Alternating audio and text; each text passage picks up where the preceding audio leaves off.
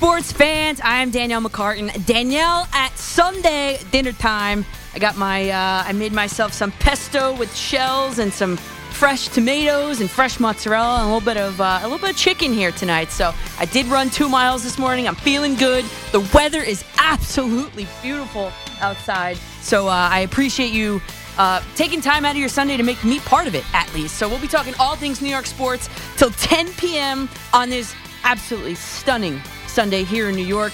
The Yankees walked it off. The Mets tied it up. Got some magic going, Hollywood magic going out there in La La Land, it looks like. First and third, the Mets have top of the eighth, 3-2 count on Escobar. I'll keep you updated throughout the rest of the show, at least while the Met game is still on, of course. So I appreciate you making me, again, part of your Sunday and throughout the rest of the night. We're here, of course, in the Big Apple, in studio. Connor and Green and I are coming your way live from the Carton and Roberts studio, the Mike Francesa studio. Special guest for tonight is going to be at 8:20. It's Lindsay Berra. She is the executive producer of, quote, It Ain't Over, which is a documentary about the Yankee legend, of course, Yogi Berra. I think they're related to each other. I think that's going to be premiering at the Tribeca Film Festival this upcoming weekend. So we'll talk to Lindsay about that. If you're an old school Yankee fan, I'm sure there will be some nuggets for you to take out of that. Also, too, the interview from Mark Feinsand, I did post up last night. He did retweet it. He has a book out as well. And if you're an old school Yankee fan, I'm talking like, Thurman Munson sort of Yankees and all that. Go and check out that interview because it was a little bit of nostalgia feel with that. And so, hey, listen, we've got a new format. It worked really well last night. So let's do it again today. I'm going to do a little bit on the Rangers right now. And I want you contemplating giving me a call. I want you to pick up the phone and dial the number, 877-337-6666. Not that I need to tell you that by any means at all. And Escobar just flied out to deep right field. Alonso looking like a cartoon character, chugging along from third base to home. That is a sac fly, and the New York Mets have taken the lead 3-2 over the LA Dodgers. Looks like there might be a pitching change, so let's get to it. The NHL Eastern Conference Finals. Yeah, it's officially at 2-1 in favor of the Rangers. And before we talk about the game today, did you see that Gerard Gallant, who was one of the 3 finalists for the Jack Adams Award, which is like the Coach of the Year award, he didn't win it? Like, what? Like, the NHL defines it as an award that is given to the NHL head coach adjudged to have contributed to the most to his team's success in the regular season. That's the definition given by the NHL. Now, this guy, Gerard Gallant, with the New York Rangers, he took a team that won just 27 games last season into a regular season 52-win team. He almost doubled their win total in a single season with, by and large, a lot of the same roster, give or take, okay? But if you ask me, I think it's a total snub. Gallant won it in 2018 when he took the first year in existence, Vegas Golden Knights, to the Stanley Cup Finals. Okay, I get it. But as far as this year's team, this Rangers team, and their run, there was a quote from Gallant I saw after, I think it was Game 2 of this series, and he said, everybody's buying in. I think if you looked at our team since probably Game 4 or Game 5 of the Pittsburgh series, we blocked a lot more shots. We finished a lot more hits. We played the game the right way a lot more. That's how you win in the playoffs. Okay, all that's fine. But add in the fact that this team is coached by a guy who should have won the Jack Adams Award. All that just doesn't magically happen. Like, snap your fingers, it happens. No, that's coached. And again, the guy took the team from 27 wins the season before he got there to being a 52-win team this season in his first year. So to me, I think it's an absolute snub of Gerard Gallant. His team is now up 2-1 in favor of the Rangers, of course, on the 2-time defending world champion Tampa Bay Lightning. Now, to the game today. I feel like I'm going to have to play, sometimes I have to come in here and play the role of therapist sometimes. And that's okay because I do have a degree in psychology. So I don't practice to be a psychologist. As you know, I teach during the week and I coach, but Yeah, the Rangers dropped an absolute heartbreaker in Tampa Bay today. And just, it feels like I should have slept here last night, but we talked about just a few hours ago the importance of the power play. And every goal that was scored on the power play today, it was 4 of them, and it was for both teams until that very last goal. That's how important the power play has been to both the Lightning and the Rangers. And again, the only goal that was at full strength was the last one of the game. And for me, as I'm driving in, so I'm more of a visual learner. Right now I have the Met game here in studio. I'm watching it on TV. I like to watch. So when I'm driving in, I would have loved to listen to Kim, but I knew I had to tune in to the Ranger game, obviously, to be able to speak with you about it. And I was going back to Kim on commercials and stuff. But the turning point of the game for me, Kucherov, the best skater for the Tampa Bay Lightning, hands down, period, stop. He was called for a 4-minute double minor with 9:04 left in the game. It was a high sticking call. 9:04 left in the game. The Rangers are in prime position with 4 minutes to go to take the game. And then Trouba comes in and he's like, you know what? I'm going to just negate this whole thing. He draws a penalty of his own. And then at that point, the Rangers only had a 27-second man advantage after that penalty. So it was like, it was a total negation of the Kucherov penalty. And that, to me, was the turning point of the game. Because the Rangers had a golden opportunity in those 4 minutes that they never actually had the chance. And, based on my calculations, going into today's game, the Lightning this season won 61% of their road games. At home, 73% of their home games. So we just talked a few hours ago. I expected the Lightning team to be re-energized by the Lightning crowd. And that's exactly what happened. So as I'm going over the George Washington Bridge in the traffic, always, why is there so much traffic on a Sunday? I'll never understand. But I'm thinking, all right, well, I paid the toll. I'm like, all right, well, this game's going to go into overtime. They're going to take it to the locker room. And then I heard with 41.6 seconds left in the game was put on ice. And that was it. Tampa took the first lead of the game with 41.6 seconds remaining. It was a one-timer by Andre Palat. Dagger, done deal. 3-2 Tampa, final. So, an absolute heartbreaker. And for me, I'm driving, I'm not watching it, but what I'm hearing is I'm like, all right, they're just going to take it to the locker room and they're going to call it a day.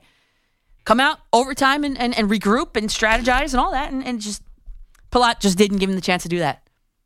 Rangers drop a heartbreaker in Tampa, 3-2. But I did say last night that I did expect them to lose this game for the simple fact that the Lightning, with their backs against the wall, they're a fantastic team in front of a home crowd.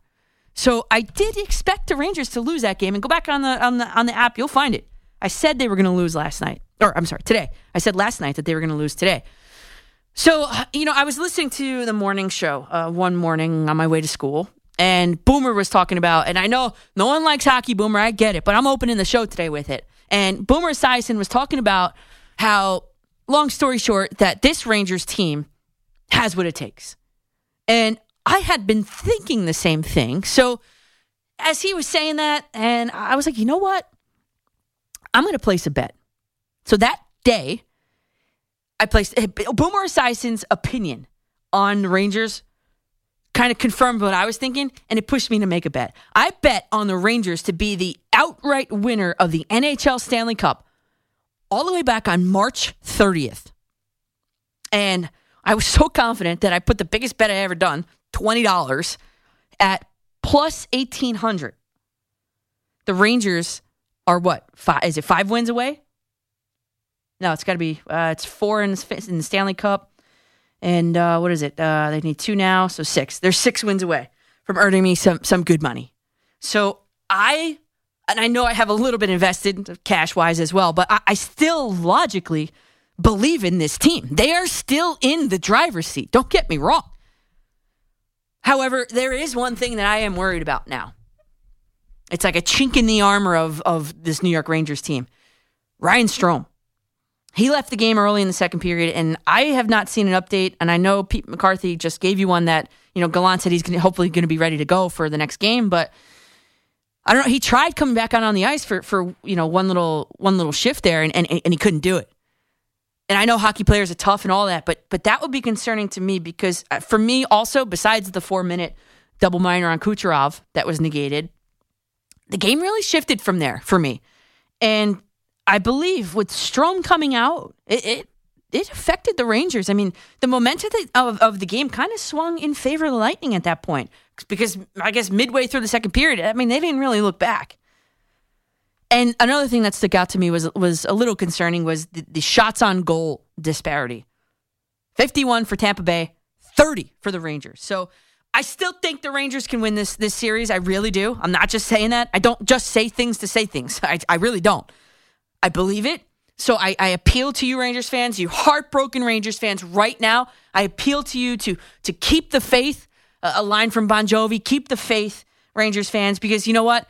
No one thought the Rangers were going to be this far to begin with, or get this far to begin with, and no one thought they were going to sweep this series by any means.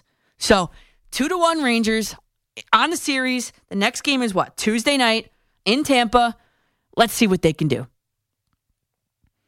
And Tomas Nido, I believe it was bases loaded, just poked a single to, it looked like right field. I'm watching with like one eye, and we'll get to your calls at 877-337-6666. Yeah, Tomas Nido poked a single, and you got, is that Chris Bassett scoring from second base? Can't be. And the Mets just padded their lead a little bit. Now they've got a first and third. Nido on first, Guillorme at third. With 2 outs in the top of the 8th, the Mets lead the LA Dodgers 4-2 with Brendan Nimmo at the plate. All right, we'll go to your calls. 877-337-6666 to Rick in Tampa. You're up on the fan. Oh, no break today. There you go. No. Okay, I was actually going to do something. I figured you're taking a 20-minute break. Okay, Danielle. No, it's a new format here, Rick. We're trying it out. It's been working. Okay, first of all, I blame you. Like I did the other day. Why do you got to tease your cousin down here in Tampa when we're up 2-0? I hold this on you right now. This is my fault. This is my fault. It is. That I texted him and I said, "Hey, listen, Danielle, I called you out. What was it, a month ago? Yeah. When you know, this is you. This is you. I told you don't touch Tampa. Let them lose themselves. Listen, did we think we were going to sweep them? No, but we're up 2-0. We're up. Mm-hmm. And then we lose this way. And it is heartbreaking in a lot of ways because right now everybody is texting, oh, here we go. And I believe them because that's what they needed, this team. They needed that. They needed that win. We needed to go to overtime, break their back. We needed to win the game in general, but once it was 2-2, we need to go to overtime because that's the scenario in our minds we're dreaming of. If they're going to win, we're not going to sweep them, but if we are going to sweep them, this is the way it happens. You go to overtime, and we get this fluke goal, and we go up 3-0. Right. They score. Because of you, Dan. No. And for anybody, and Rick and I, we talked last night too. So, and I post on Twitter a lot. But my cousin that lives in Tampa, I've been to a Tampa Bay Lightning game this season, and I texted him in game 2, and I asked him. And I'm not a really great trash talker, but I felt very compelled to send. You felt you had to do it. I had to because I said to him, because all I heard was Vasilevsky, all world, he's the best goalie in the league, all that. So when, in game 2, I texted him, I'm like, hey, have you colored in your poster yet for the missing person poster for Andrei Vasilevsky? And the milk carton thing, and it backfired on me today. It did.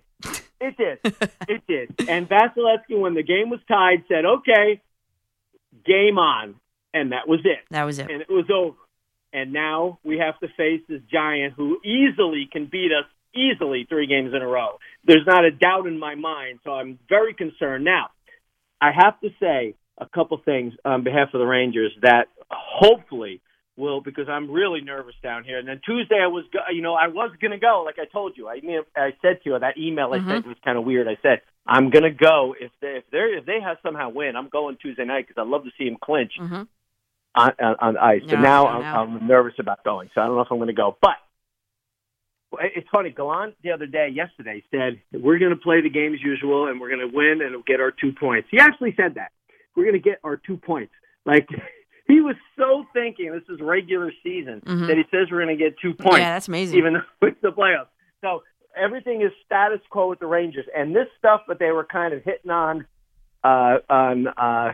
Igor and stuff, I don't like that dirty play, teeny bit that Tampa was doing. Yep. That could come back to bite them because if they're going to do that, I know he said on the post game that he's going to look at the tape and stuff because that's not right. That's not right. They want to do that. Yeah, it was one of those by accident on purpose sort of hits on him. Yeah, and I know the first one he flailed, he threw the stick, great acting, but the other one was a bit serious, I think. Yeah, it was. And if they want to do that, you know what, that could get the Rangers going, but I am very concerned, and I tease you because you did tease your cousin, and I blame you. I'm yelling, Danielle, why did you say that? But well, Rick, I'll be back. I'll be back on Saturday, and hopefully the Rangers are still in the driver's seat at that point. Because listen, Tuesday's game, I mean, that's very important.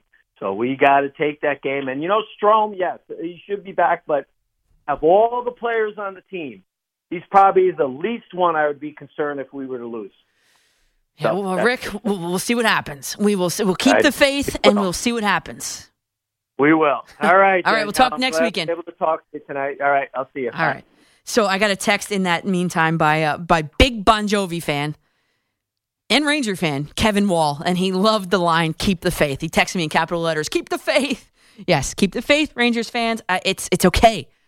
It's all right. I know it's a heartbreaker, but you're still in the driver's seat, and no one thought this team was going to sweep the Lightning. Nobody. And I just kind of paused because Mookie Betts was just knocked to the ground by a 100-mile-an-hour fastball by Edwin Diaz. Looks very amicable. Looks all right. No benches are clearing. Betts adjusts his hat and dusts off his bat and steps back into the box. All right, as he does that, let's go to Justin in Deer Park. You're up on the fan. First of all, tough Ranger game, but there's one thing you got to do. What Billy Joel says, you got to be keeping the faith and don't stop believing. Mm-hmm. Well, that's 2 things. Isn't that Journey and Bon Jovi, though? Billy Joel and Journey. Billy Joel sings Keeping the Faith. Well, Bon Jovi sings Keep the Faith as well. I guess it's 2 different ones. Keep the faith. Yeah. All right, my questions. When the first period, when Tampa was going into Igor, do you think should the Rangers Rangers need to play better protecting Igor? Yeah. Today, yeah. It was not good, and also their defense needs to play a little better. Guys going into Igor, I would say in Game 4, go rough them up a little. Yeah, today was the one day that I was concerned about the Ranger defense. It's been great, actually. It has been great. Today, it hasn't been great. I mean, you saw it in the shots on goal disparity. It wasn't good.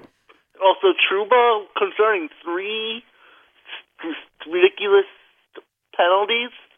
Come on. Yeah. These stupid penalties. I'm sorry for saying that. I'm not allowed to say that word. I'm sorry. Justin, it was the turning point of the game. I mean, they had a 4-minute power play negated by him. I mean, how silly was that? Come on. It was ridiculous. The moment I had to see the game, I had a feeling they were going to lose, and then they're going to win.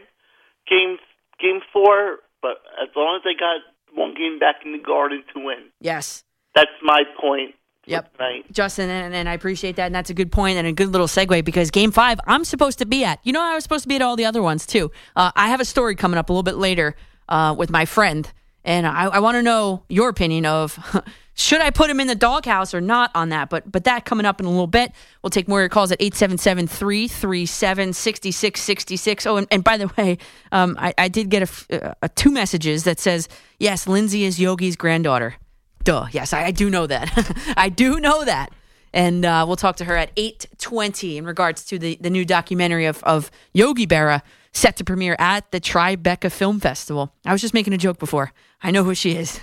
I know Lindsay I don't want to say real well, but I do know Lindsay on a personal level. So I do know that she is Yogi Berra's granddaughter. 877-337-6666. I'll take more of your Rangers calls, of course. The Yankees walked it off today, and the Mets, they're close to closing it out here in L.A. So all that, I'm Danielle McCartan with you until 10 p.m. here on The Fan. It's time that everybody put a little respect on Nestor Cortez's name. And I'm not talking like, all-star type respect.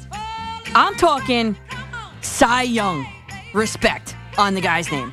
And I'm trying to look at, I love doing like these mystery player little segments here. And by the way, trending on Twitter nationally, Jacob Trouba and the Rangers are trending nationally. So that kind of sucks. So let's put a little respect on Nestor Cortez's name as I search and search. I have so many things on my desktop. I got to clean this out. Okay. So if you go to my social media accounts, at Coach MCCARTAN on Twitter, on Instagram, and Facebook.com/Coach McCartan, I just put up one of my very famous polls. I love doing this. I call it mystery player. And I love doing like the immediate reaction on this too. So 12 hours. No. I want to do like 0 hours. I want to do like, 20 minutes tops. So you got to go over there and get your vote in. Look at the chart. Which pitcher are you picking to win the very early AL Cy Young Award? And I will tell you, one of those guys is Nestor Cortez. The other four, let me hit tweet on that. All right, so go ahead. That's tweeted. I can try to get that on Instagram as I talk here, but that's probably not the best thing to do. So and thank you for being patient with me as I get that up, because it's all going to tie back in together, because I want to see how you guys vote, obviously. So I'm just airdropping it to myself from my computer to my phone. All right. So Nestor Cortez. Everybody's been talking about, oh yeah, Nestor, he's pretty good. He'll make the All-Star team. He's all right. Maybe he'll start the All-Star game. And I'm sitting there going, oh, wait a second. Nestor Cortez. And I did a little dive. And some of my best stuff comes from my little dives. All right, I've got the poll up on both Instagram, at Coach McCartan, and Twitter right now. So it's June 5th. I get it, and I know that. And I know that Garrett Cole, too, is the ace, air quotes there, the ace of this staff. It's Garrett Cole. He flirted with a perfect game this week. I get it. On paper, Garrett Cole is the ace of this staff. But when you look at the body of work, Nestor Cortez obviously is. I think a lot of Yankees fans would agree with that. Now, without the name recognition, okay, so I put up 4 mystery pitchers, and I want you to vote right now. Who would get your AL Cy Young Award if it were to be given out today, June 5th? Because I told you, one of my favorite things to do is to take the names off of a list of stats for any athlete, of course, any sport, so that there isn't like this brand name bias, this team bias, all that. So I've sent it out. I looked at and how I determined the 4 players, because, if you do more than 4, it gets a little crazy. But I looked up the top 4 odds favorites to win. And to win the Cy Young Award, that is, in the AL. And go ahead and look at them. I want you to decide. I ask you, which of these 4 mystery starting pitchers is your way too early pick to be the Cy Young Award winner, AL? So I charted a couple things. The win-loss record. I wasn't trying to overcomplicate this. I charted the ERAs of all 4 of them, the opponent batting averages. I looked at the slugging percentage against, the on-base percentage of the hitters against, and then the on-base plus the slugging. And finally, I looked at strikeouts per 9. So if you look at the chart, you'll notice that mystery pitcher number 1 has the lowest opponent on-base percentage. Okay. And then you look at mystery pitcher number 2, and what is the advantage to that guy? Well, that guy leads the field in absolutely nothing. at all. None of those categories that I just named. Then you've got mystery pitcher number 3, who has the most strikeouts per 9 innings. Okay, that's the only category that he leads in. And then you get down to mystery pitcher number 4, who leads the field in ERA, opponent batting average, opponent slugging percentage, and on base plus slugging. So without a name attached to it, would not you think that this mystery pitcher number 4 is the runaway favorite? I think so. And I also didn't put, and I'm starting to reveal this now. I wanted to get some more votes in here. I did not put the order of these pitchers in this chart very like willy-nilly. You know, the order in which I numbered these guys is the order in which they're favored. Like the reveal here is, and by the way, on Twitter, mystery pitcher number 4, or letter D I put, got 95% of the vote.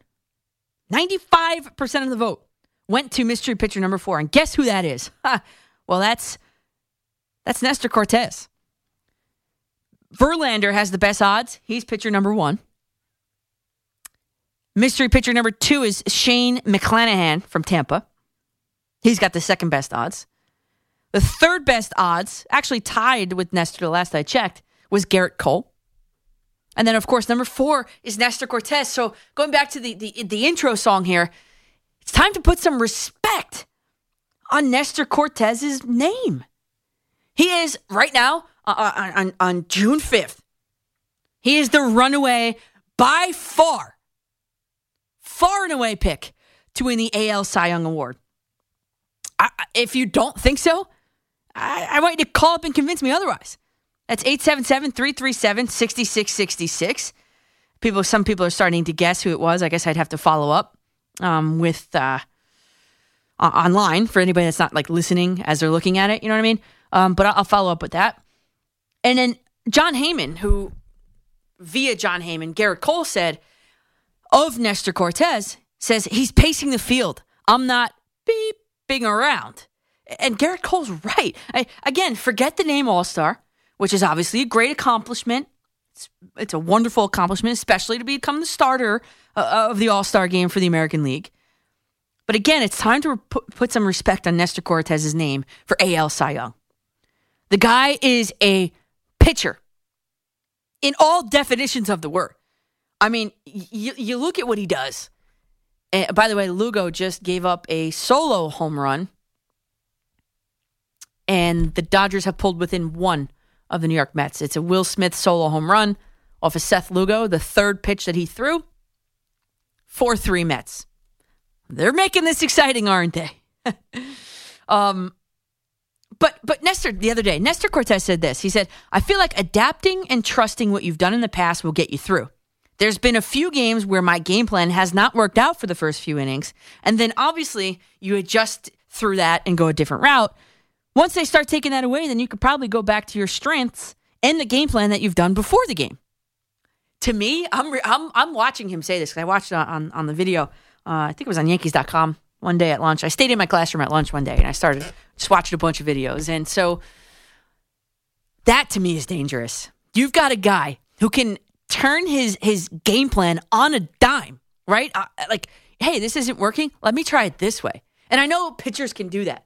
But Nestor Cortez has been particularly effective in doing it. I mean, we've talked about here on this show, Aroldis Chapman. To me, he's not a pitcher. He's a thrower that pitches. Okay? Because at this point in his career, he has to become a pitcher. Andy Pettitte had to learn to become a pitcher. CC Sabathia had to learn to become a pitcher. Nestor Cortez, the dude's a pitcher, man. And he's just so dangerous. And that last count that I had, Nestor Cortez is first in Major League Baseball in first pitch strikes. 72% of the time, or 71% of the time, he gets ahead on first pitch strikes. Well, that's a big help. He was second in Major League Baseball in ERA last I checked. And he's fourth in Major League Baseball in batting average for balls in play, which is a huge new sort of analytic stat that, okay, if you put the ball in play, then, you know, what is the expected batting average? Today at the Yankee game, they said Aaron Judge's, he lined out to, I think it was left field. I had one eye on the game this morning. By the way, we could talk about Peacock too if you want to get into that. But Aaron Judge he lined out to left field and it was like 12 miles an hour. And on the broadcast, they said the expected batting average of balls that are hit at that speed, 112 miles an hour, is like something north of 750. So they just, in other words, made a really great play on him. But Nestor Cortez, man, he's my vote. Start putting some respect on his name. And by the way, the Yankee game today. First of all, the broadcast team was great. I thought John Flaherty, I could message him. I've been meaning to message him and tell him it was a wonderful, wonderful broadcast.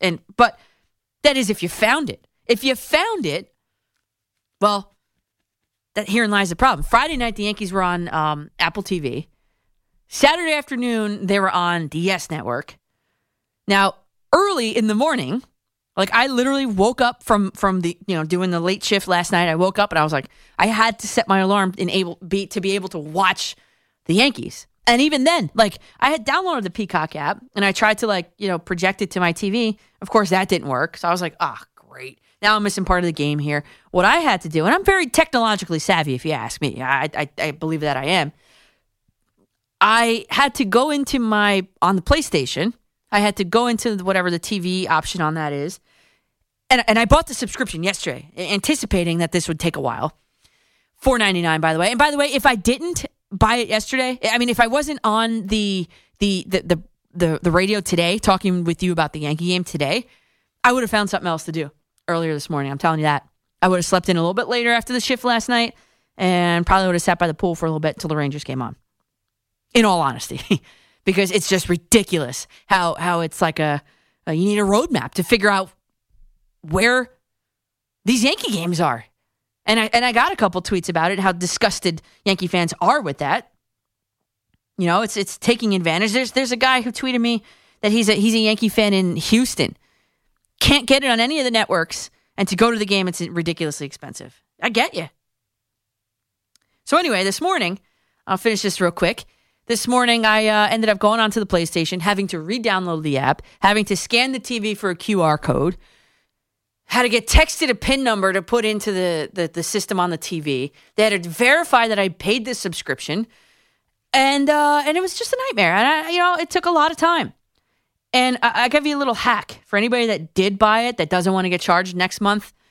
If you go into settings on your phone, and the Mets are going to be on also this month. So that's it. After this month, I am done with Peacock. Done. Oh, my God. Was that a fair ball? Was that fair or foul?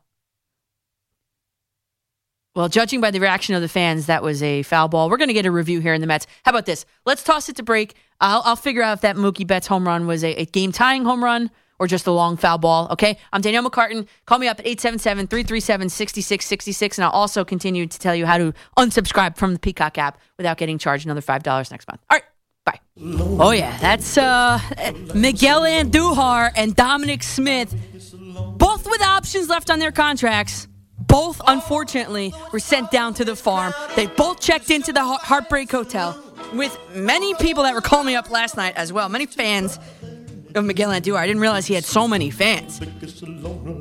So they, along with Andujar and Smith, are in the Heartbreak Hotel. And at least I can imagine, I've never obviously been sent down to the minors, but I can imagine that it's extremely frustrating, right?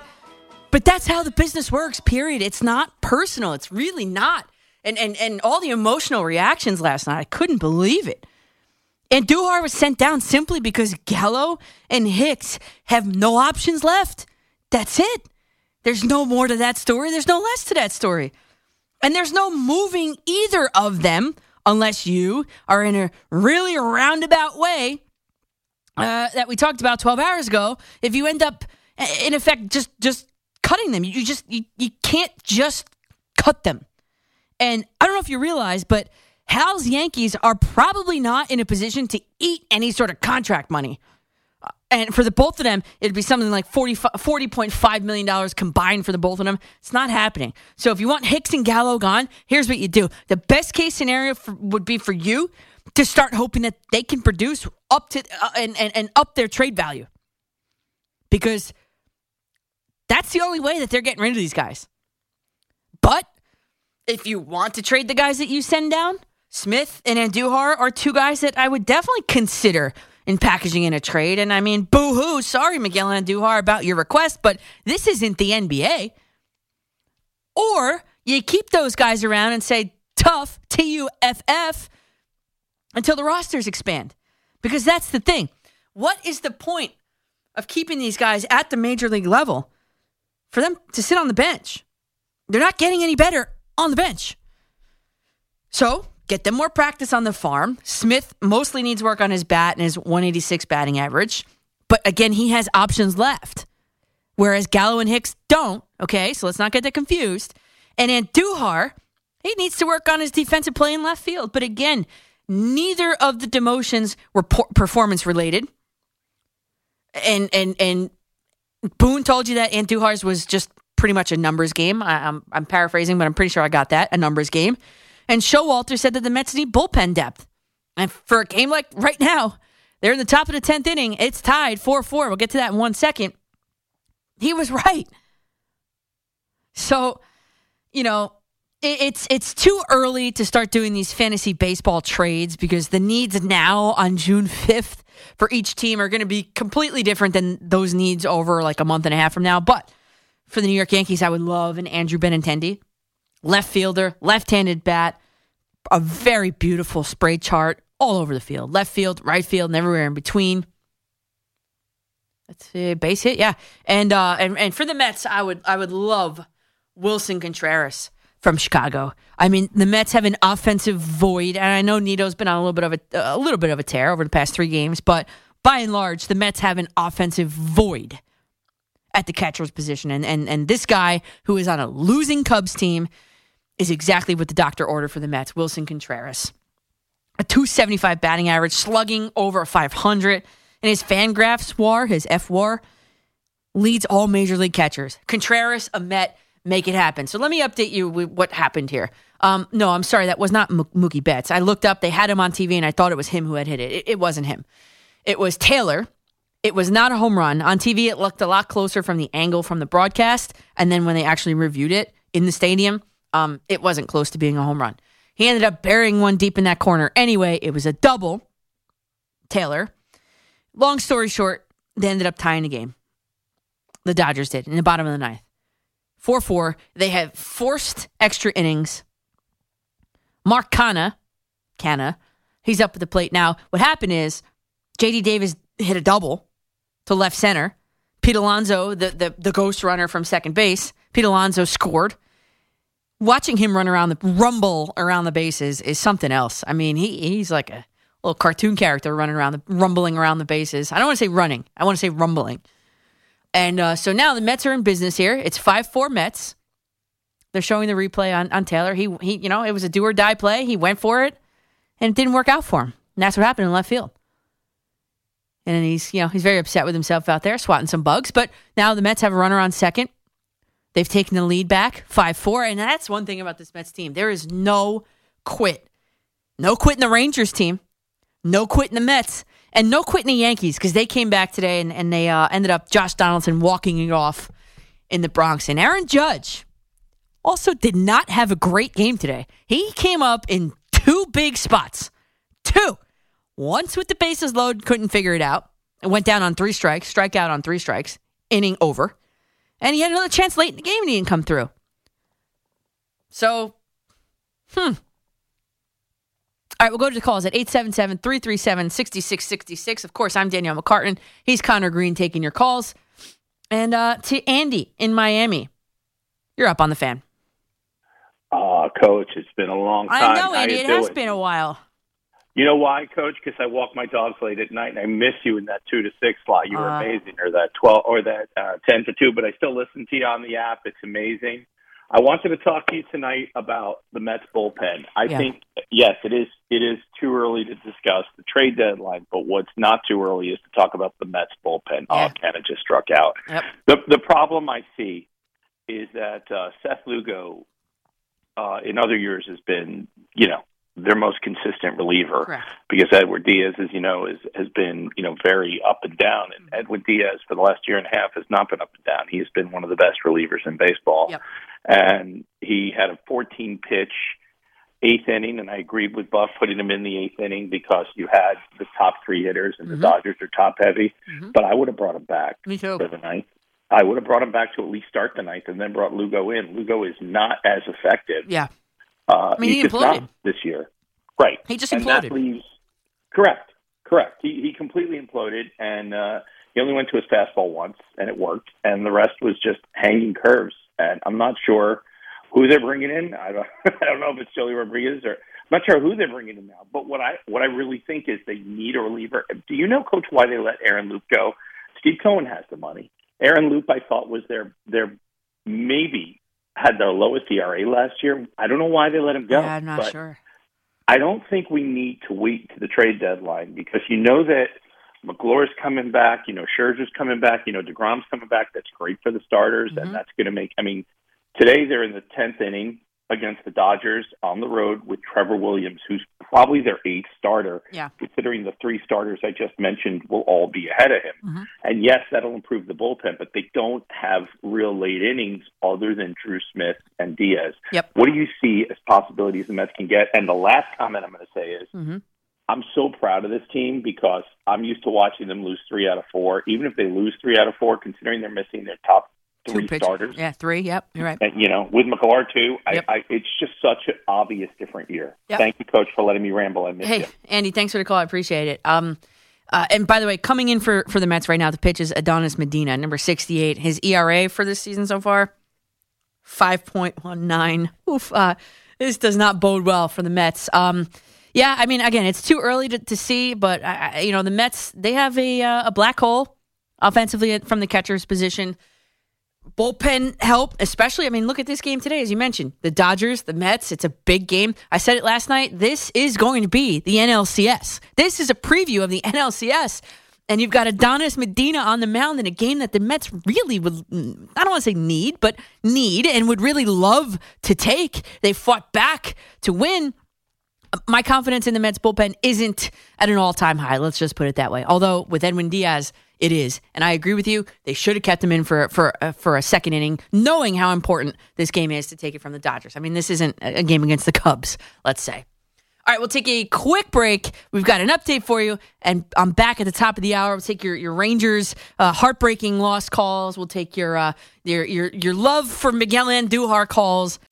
Welcome back to McCartan. Danielle, at dinner time, is it still? I'm still eating. I've got my shells with pesto and chicken and fresh mozzarella and tomatoes. I'm eating it in between commercial breaks here.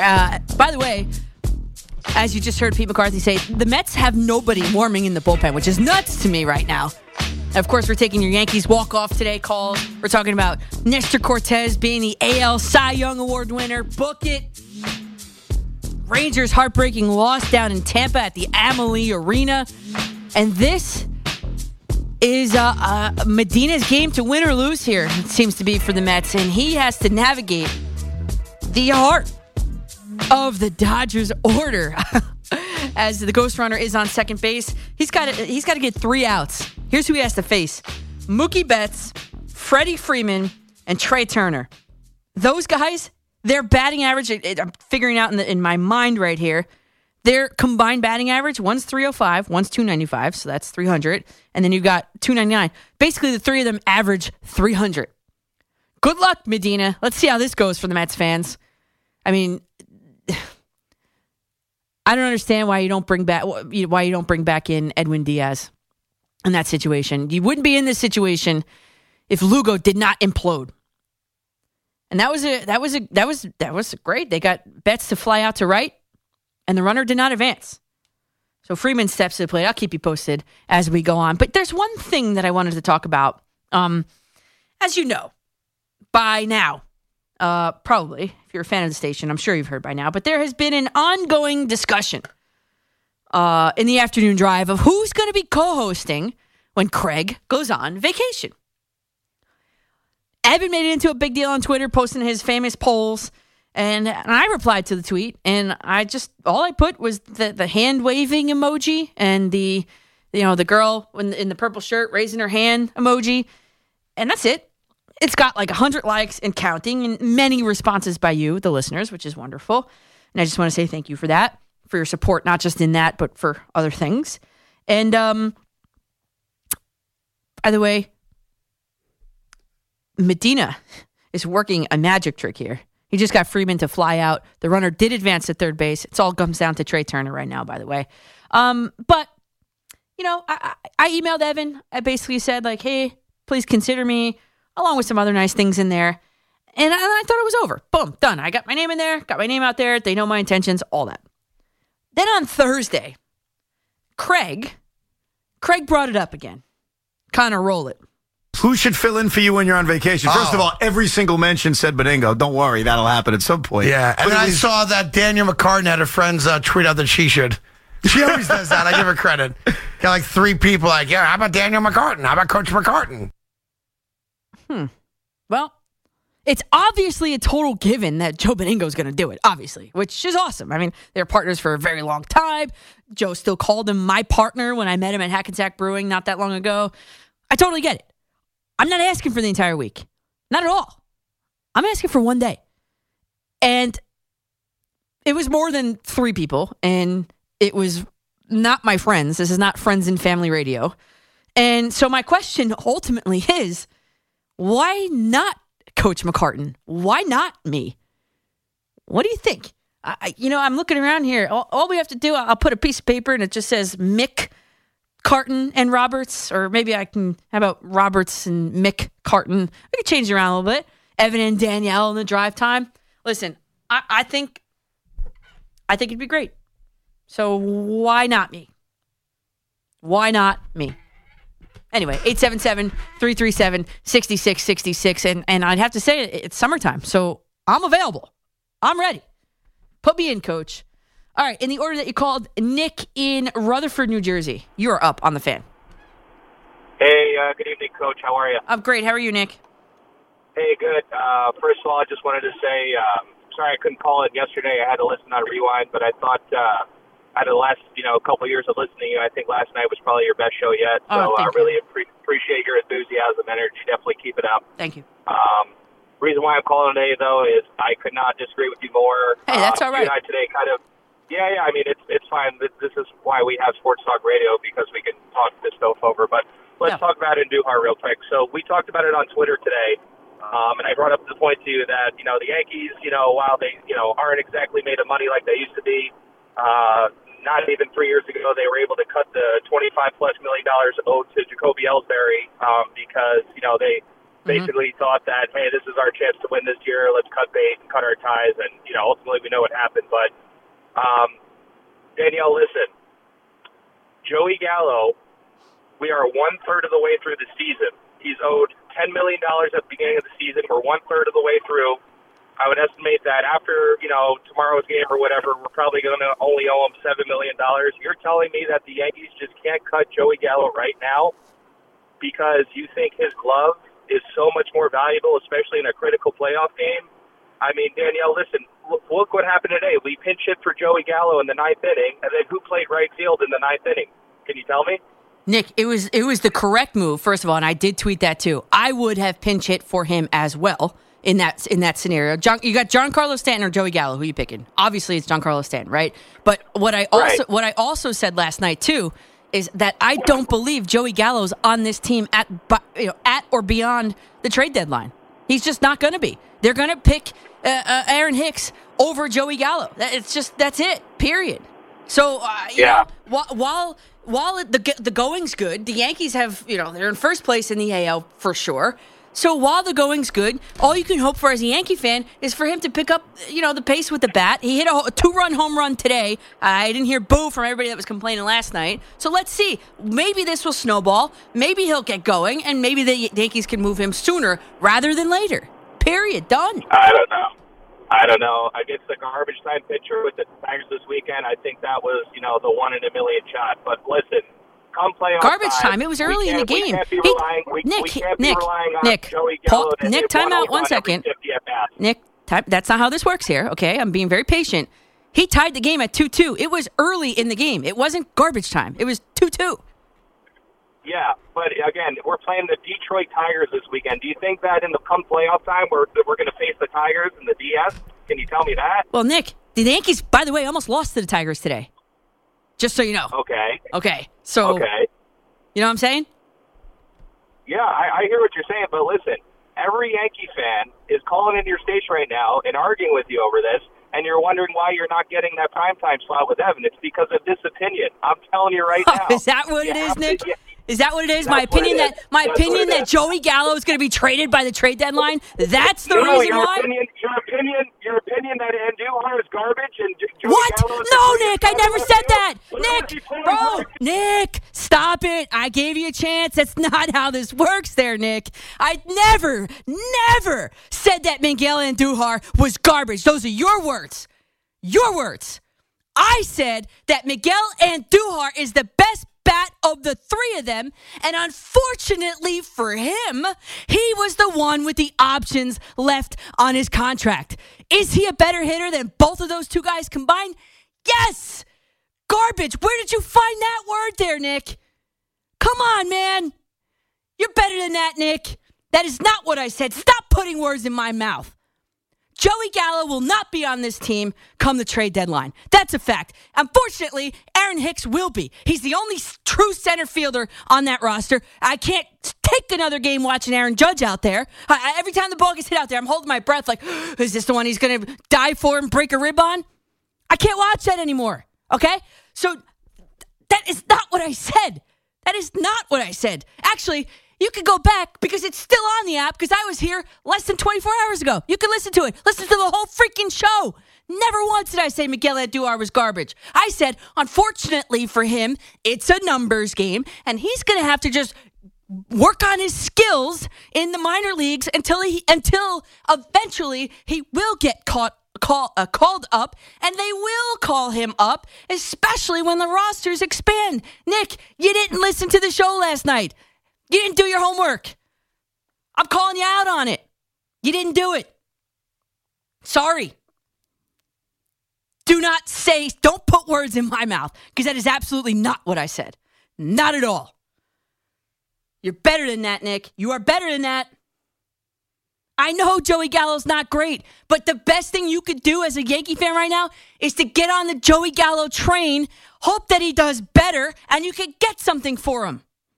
Maybe a team takes a chance on him. I don't know. Because to get nothing for him, why would... Robbie in Lennox, you're up on the fan.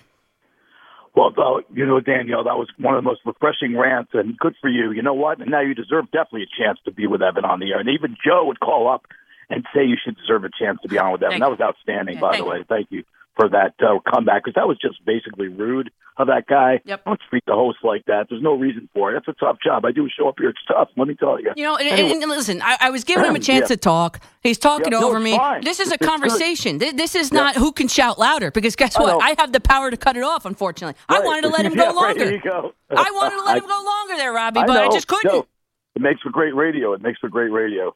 Anyway, listen, couple of observations. I'm upset about Miggy too, and I understand it's a decision. It's a financial decision. It's the way it is right now. That's it. He'll get his chance to come back up. Stay patient, okay? Yep. But really, even Willie Mays was sent back down, okay? And I know it wasn't a ton of times, but even the greatest of players get sent back down. He'll just keep the attitude going. Anyway, listen, I got to talk about the Rangers with you. A couple of observations. All right, first of all, Jacob Trouba had a bad game. He's been great for the Rangers.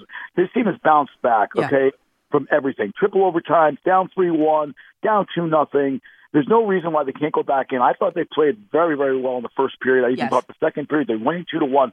The Trouba penalty comes at a bad time. Here's my problem, though. The third period, from the time the puck dropped, the Rangers went in to a defensive shell, and they started chasing the game. They stopped possessing the puck. They stopped playing in the neutral zone, including that rush, basically two rushes with a minute left. I was screaming at the TV saying, "Where's the neutral zone presence? Where's the checking? Stop reaching for the puck." And that's what it started. When the Rangers chase, Danielle, they're not a good team. But they're still up 2-1. Take the attitude, get this game. And you know what? They still have the home ice advantage. Yep. And Igor played his ass off. Look, despite the short-sighted goal and the goal between his legs, he made every other save. But, I mean, I don't understand, first of all, why Gerard Gallant feels that every time the Kucherov line is on, that's advantage at line. Like, look, Mika played a great two-way game, don't get me wrong, but Frank Petrano cannot be on the ice in the last minute of that game. I'm sorry. Yeah. Frank Petrano is not a great two-way player. He doesn't block shots, okay? And Kredemik's a bad play at the blue line. You can't chase the game for the next, for 20 minutes. So go back to your structure, look at the good things you did, and take them into Game 2. And Gerard Gallant, that's Game 3, excuse me, 4. I'm way behind. Game 4, yeah. And, yeah, exactly. It was very frustrating. But Gerard Gallant, I like his attitude. He comes in there and he says, look, it's one game, let's move on. And that's the attitude. And the leadership's there. The Barclay Goodrows and the Revos and the Kreiders, they're all there. So, I think they'll be fine. I really do. And I still have a positive feeling. But you got to stop chasing the third period. You got to stop. And they were good on faceoffs. Only left one faceoff tonight. Yep. And so just go back and look at what you did in the first period, the first two games, and the second period, the first two games, and the third period. And then just go from there. Anyway, thanks for Danielle. Thanks for the time. Definitely, I would love to see you in the afternoon with Evan. So, all righty. Hey, we'll see what happens, Rob. Thanks Rob. Appreciate it. Always a pleasure. Thank you. Yeah, and that's the thing. And the Rangers' defense wasn't. It's been great. Tonight it wasn't good, or today it wasn't good. It wasn't good at all. I mean, look at the shot disparity: 51 shots on goal for the Lightning, 30 for the Rangers. 51 shots on goal. Wasn't great. And I'm looking at this injury to Ryan Strome, and I'm like, I don't know. Gallant said he's hoping he's going to be ready. I don't know. For hockey players, they're tough.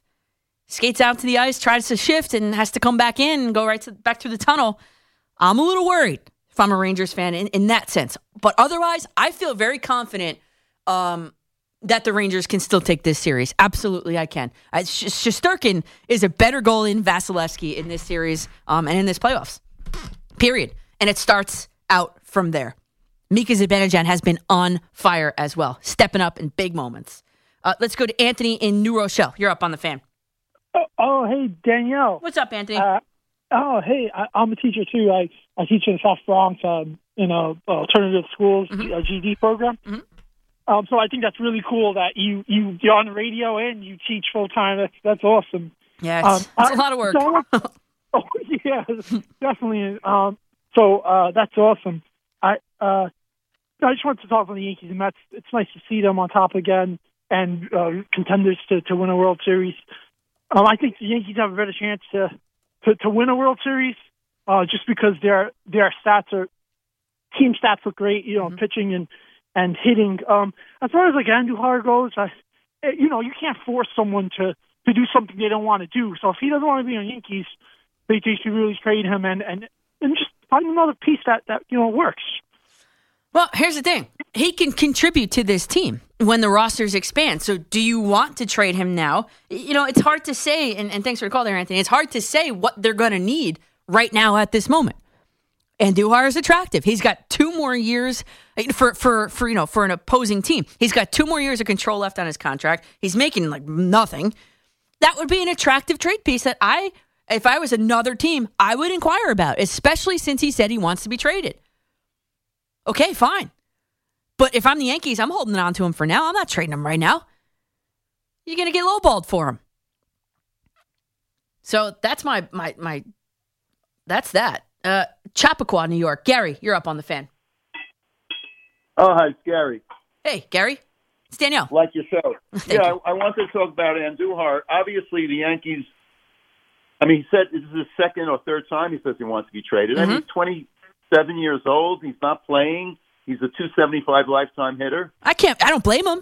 I don't blame him. It's a pity. I would feel the same way, too. He's making nothing. Yep. He can get an injury tomorrow, and his career's over, and he didn't make anything. Well, he's missed 288 baseball days, not just calendar days, 288 baseball days due to injury already. So he's not like he's in perfect health to begin with. Right. Yeah, that's true. But obviously they haven't gone to him and said, hey, listen, we're probably going to let Gallo go and you'll have your shot. Because that's why he's saying I want to be traded.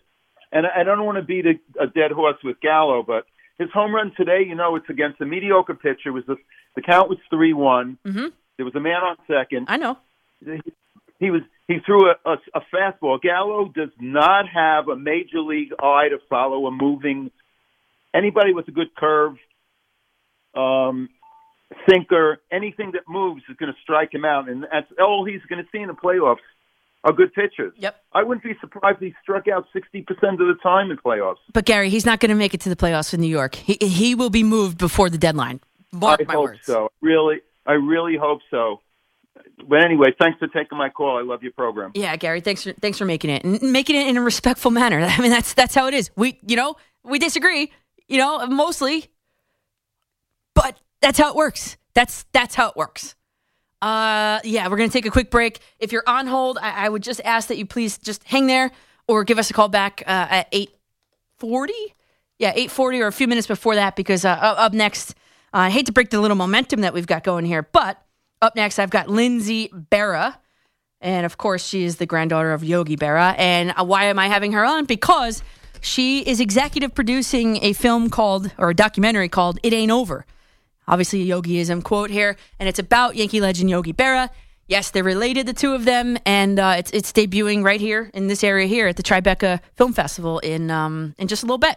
By I think next Saturday, the 11th, is the date. So Lindsay Berra up next, and if you're on hold, just please stay there. I promise to get to you in the order that you called on the other side of that. I'm Danielle McCartan with you on The Fan till 10 p.m. Welcome back into The Fan. I am Danielle McCartan with you till 10 p.m. on this exciting Sunday. Heartbreaker for the Rangers. Yankees winning on a walk-off by Josh Donaldson, and the Mets defeated the Dodgers 5-4 in 10 innings. So exciting times, but a little bit heartbreaking times if you are a Rangers fan.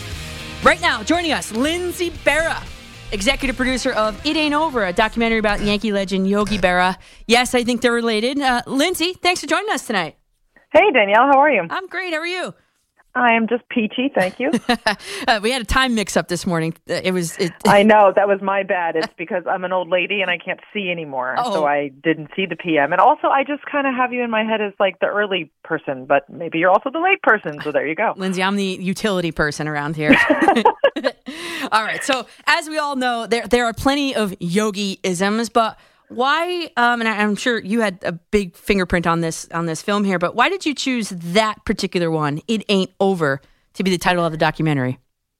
Well, first of all, it's actually sort of ironic that a yogiism is the title of the documentary, because in my mind, the whole point of the documentary is to make people remember what a great baseball player my grandfather was, because I do believe that at the end of the day, the yogiisms transcended everything, and people really think of him as this funny old guy with big ears who said funny things and forget what a great ball player he actually was on the field. So would that be the impetus to wanting to do a project like this? Yeah, I think so.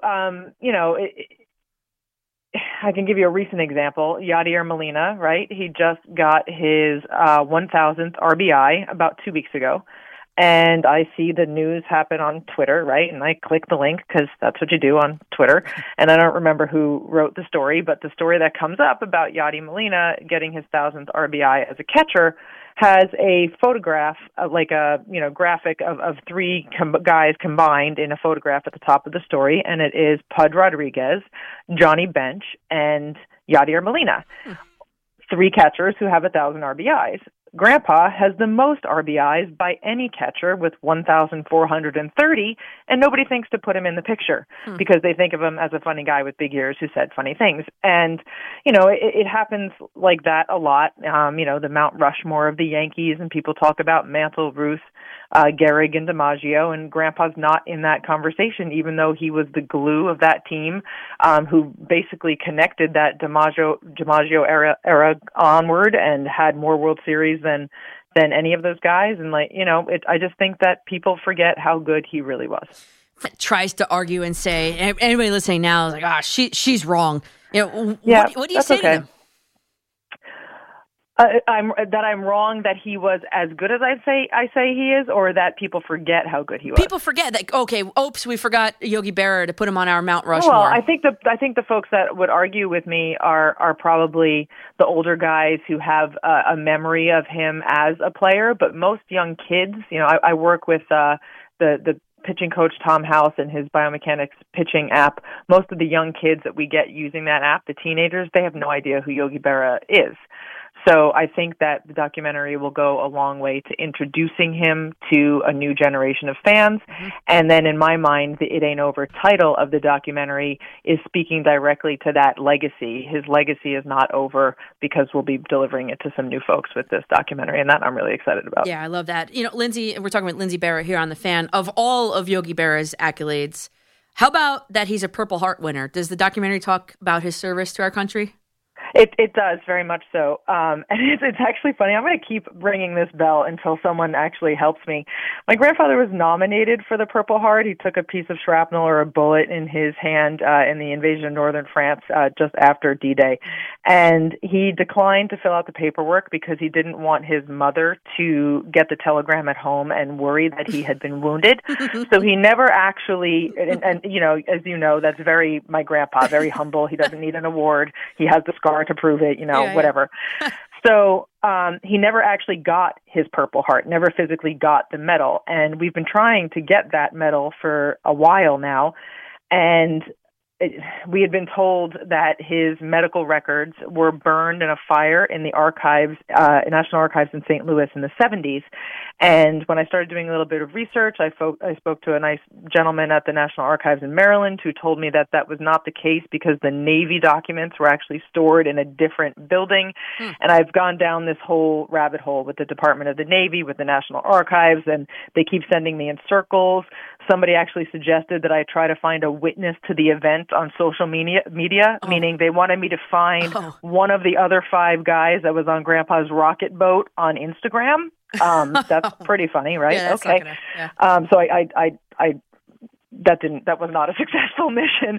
But anyway, I want to get Grandpa's Purple Heart. So if anybody knows where his medical records are stored, please call me.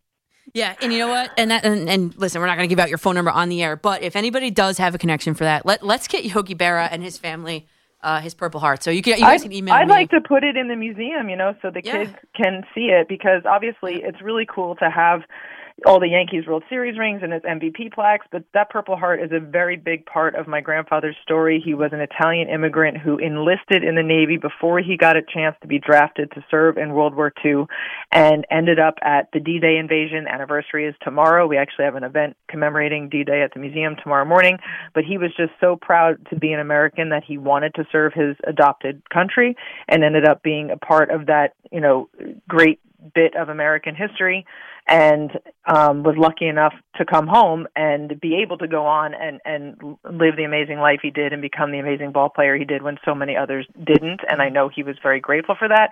And it would be nice to have the Purple Heart in the museum to be able to just kind of help tell that part of his story. Yeah, everybody, let's get Lindsay and let's get the Berra family their Purple Heart for sure. Lindsay, I only met Yogi just one time. It was at an Italian-American conference in Washington, D.C. You just alluded to it. I assume that the documentary talks about his and yours and our heritage, right? So I have not actually seen a full cut of the documentary. What? I will be seeing it in its entirety for the first time on Saturday at the Tribeca Film Festival. But yes, I'm pretty sure it talks about him, coming from Italy and being a very proud Italian American. Grandpa actually, he loved to go to those Italian American conventions in D.C. and see all the other famous Italian people. Quick funny story.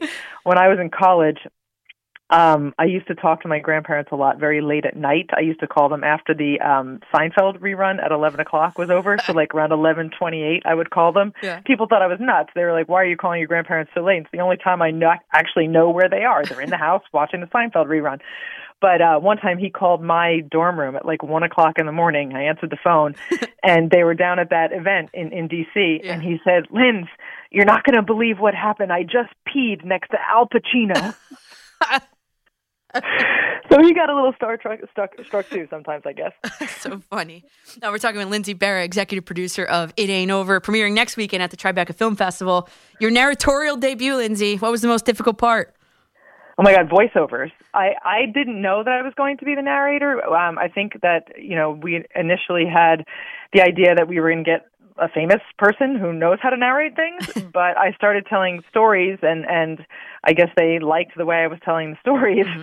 But telling a story is way different than, reading a script and whatnot. And it's not something I have I have a little bit of experience reading a teleprompter for sports news, on MLB, but I don't have a lot of experience doing like the John Facenda narrative voice from NFL Films. So it took me a bunch of tries, and I hope it sounds good. I might be watching with headphones, though, maybe a little bit embarrassed. Oh, I know. Everybody hates the sound of their own voice. Absolutely. I think that you, though, the granddaughter, I think you doing it is more meaningful than any quote-unquote famous person that you just kind of alluded to. Yeah, it's funny. I try not to get too choked up when I talk about him, but there are still things that really hit me, and I'm certain that comes across in the movie. I loved him very much, and I was very lucky to have him till I was 38 years old. Not a lot of people get the chance to have their grandparents for that long, and I miss him, and I do think that comes across, and hopefully it'll make you feel a little bit of an emotional tie to him. Yeah. You definitely lined up an A list of guests to contribute to the story, telling the story of Yogi Berra. So the ones that I know of, let's go down the list. Kind of just give me like a rapid fire. Tell me your biggest takeaway from each of the interviews, okay? If I can, I wasn't at all of them, but I will try. Okay. Then which ones were you at? So the very first one we did was Vin Scully, right. And that was amazing because his memory of things that happened in the 50s and the 60s is just incredible, and he actually called Don Larson's perfect game during the 56 World Series, which I've had a chance to watch a number of times, and his voice, even though Vince is 95 years old, is still the same as it was back then, and yeah. It just was a real treat to talk to him. We spoke with Dr. Bobby Brown, who was Grandpa's roommate with the Newark Bears in 1946, and they made their big league debuts together with the Yankees, and that's the one with the famous comic book story when Bobby Brown was reading his medical textbook because he would go on to become Dr. Bobby Brown, the heart surgeon, and Grandpa was reading comic books, and Bobby asked him, "How did yours turn out?" And Grandpa said, "Mine was great. How was yours?" And it was a medical textbook. Anyway, but Bobby passed away last year, a few months after we interviewed him. So we were really excited that we were able to speak to him before he passed away and get his memories on film. That is very meaningful. We also spoke to Ralph Terry, who also recently passed away. We wanted to get as many people as possible who played with Grandpa, actually saw him play. So we got Tony Kubek, Bobby Richardson, Hector Lopez. And then there's some like big name folks in there like Joe Torre and Derek Jeter, Joe Girardi. Billy Crystal is in it. I'm forgetting a lot of people. That's okay. So were you at the Torre, the Jeter, the Girardi, the Mattingleys? I was at all four of those, yes. All right. So tell me, Joe Torre, biggest takeaway from what he had to say. I don't remember. It was a long time ago. What? We made this movie started before COVID, and then we had to stop shooting for 2 years before COVID. I don't remember what I do remember about Joe and about Mattingly and Girardi is even though like they're not related to Grandpa, they knew him incredibly well. It's been a while since he passed. They all get as choked up and emotional talking about him as I do, and it's very touching for me as a granddaughter to see that as much love as Grandpa put out in the world, it really does come back to him. People like as much as he loved those guys, they loved him too. They were like sons to him, Joe Girardi and Don Mattingly, and it's really sweet to see that emotion is reciprocated. Lindsay Berra with us on The Fan. Is there anyone that is still accessible that you wanted to get but weren't able to get in touch with at any point? Trying to we did not talk with Jorge Posada.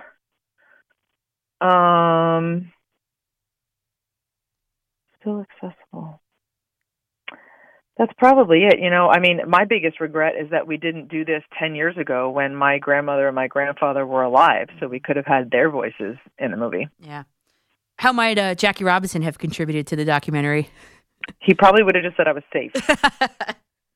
But that's we do talk a lot about the obviously Jackie Robinson breaks the color barrier in baseball, and beyond him comes, Larry Doby and Elston Howard and Minnie Minoso and all kinds of other Black and Latin players who had to walk the same road that Jackie walked. And Grandpa knew Jackie in 1946. They played against each other in the I don't know what minor league that was, but when Grandpa was with the New York Bears, he played Jackie's team, the Montreal Royals, in the playoffs in 1946. They met there, and Grandpa would go on to really embrace all the Black and Latin players. Grandpa was, told when he was a kid he was too ugly to be a baseball player, too ugly to be a Yankee. He looked like an ape. He looked like a monkey. He was called Dago. He was called Wop. He didn't want other people to feel, just put down in any way, the way that he had felt. And obviously the Black and Latin players had, in a lot of ways, a much tougher road. So he would make a point of going over there and talking with Jackie and, teaching Elston the ropes with the Yankees, and just really embracing all the guys and making them feel like they really belonged in the big leagues, because they did. Through the project, Lindsay, did you uncover anything that you hadn't already known about your grandfather, Yogi? That is a really good question. Off the top of my head, no. But when I watch the movie, I'll get back to you. Okay. We're talking with Lindsay Berra, executive producer of the new Berra documentary called It Ain't Over. The goal, obviously, Lindsay, is for the documentary to be picked up. So for anybody listening right now, we've got a wide reach here. What is your pitch to anyone that's listening with the power to do it? My pitch, it's a really great movie about a really great baseball player who was an even better human.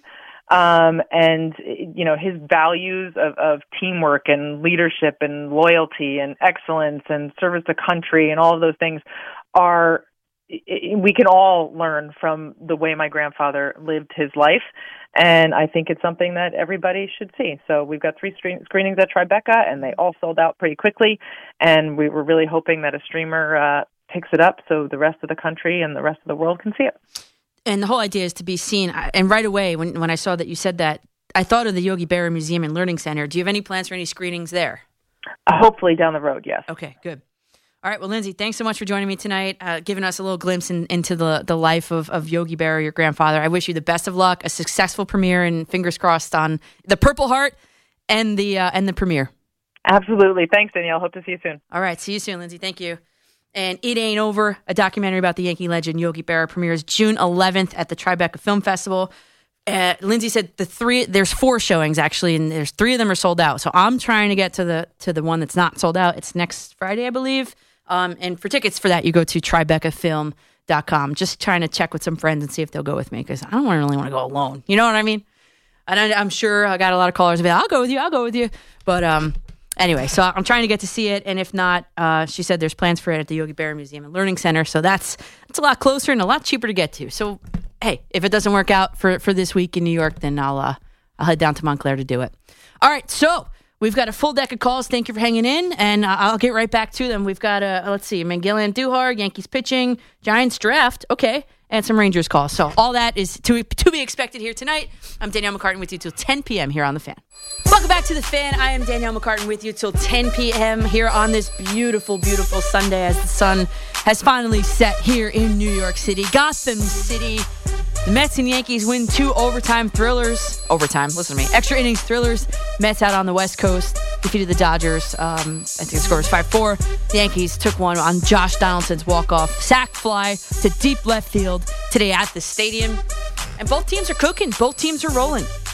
And Lindsay just texted me, and she was like, hey, I didn't even know they added a 4th screening. Yes. So anybody, and it's still available. So I didn't get a ticket yet. Maybe I should announce it to everybody yet. But yes, there is a 4th screening to that. And someone already DM'd me and asking for the link. You know what? I'm going to just tweet it out. So stop DMing me. I'll send you. Here's the link. Here's the link to the Yogi screening. Here we go.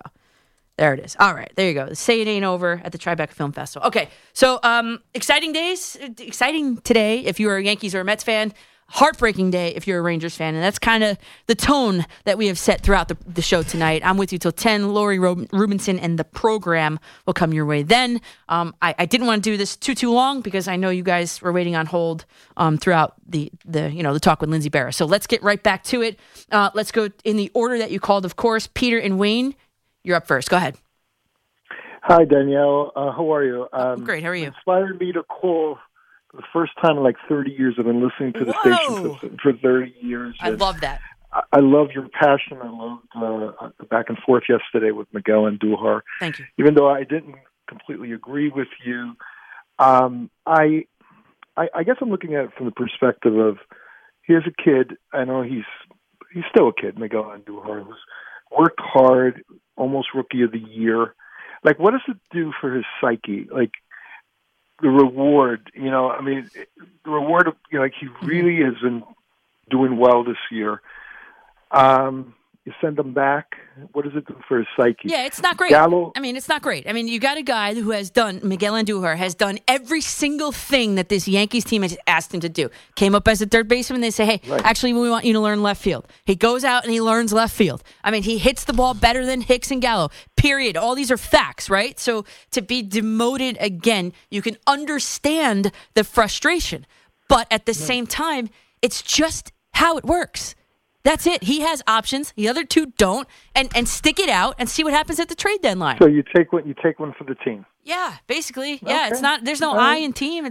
But I know there's a me. I know that. But basically, for right now, hold tight. The teams. It's not like the team sucks. The Yankees are flying high. So just work on your skills, keep your head down, and that's it. It's laborious watching Gallo bat. I know. And Hicks, the both of them. I know. It's like, I don't know if you're, you remember Dave. It's like a lefty Dave Kingman. I don't know if you ever remember. No, he is. Yeah, it's a long time ago, but it's just home run or nothing, and it's just frustrating. The second part, just a quick question: trade prospects. Andrew Benintendi. Yeah. Is that a possibility? It better be. He better be on the Yankees' radar because he is the one that would fit on this team and make them, take them to the next level, I think. Who will we have to give up for him? Yeah, that's a good question. It depends. It's going to depend on where the Yankees are and everything and where the Royals are at that point in time. So I don't want to, put a price tag on him just yet, but I will say that Andrew Benintendi would make this team actually go. So anyone else on your radar? Anyone else that you think would fit in? Right now you have to look at what the Yankees need. They need a left fielder, obvious. So Benintendi for right now would be number 1 on the priority list. The starting pitching has been wonderful. The bullpen's been even better. So for right now, it's not it's just a little tweak. And for me, it's the tweak. It's in left field. Hey, thank you for putting me at ease. I was a little nervous about this. Peter, you know what? I give off the energy that you give, that the callers give to me. So you went about it the right way, and that's it.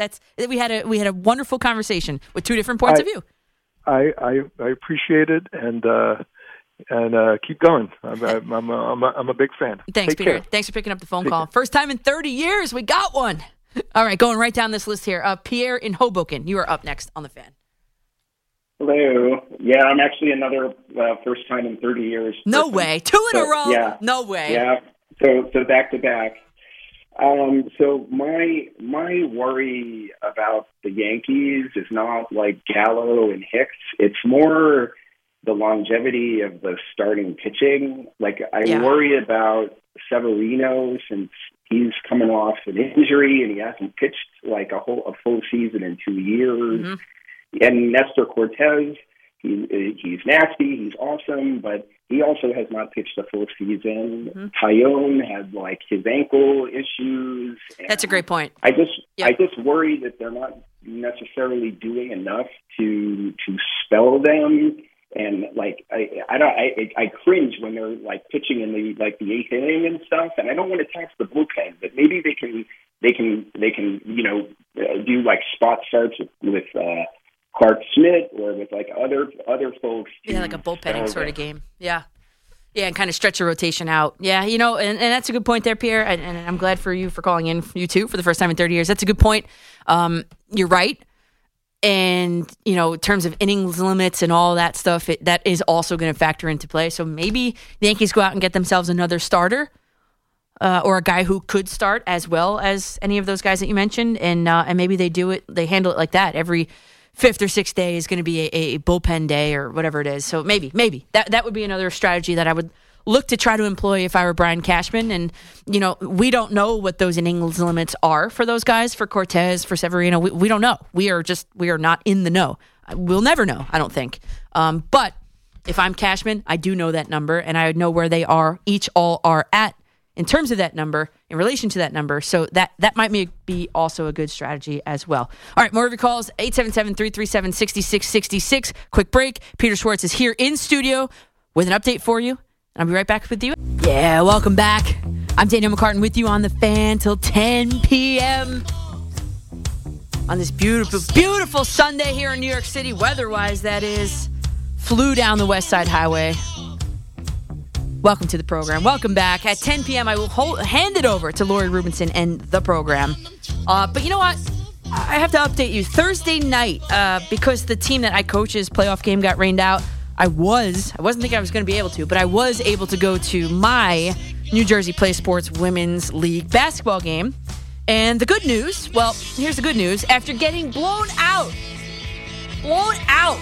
for 2 weeks in a row, we were actually able to play with this team.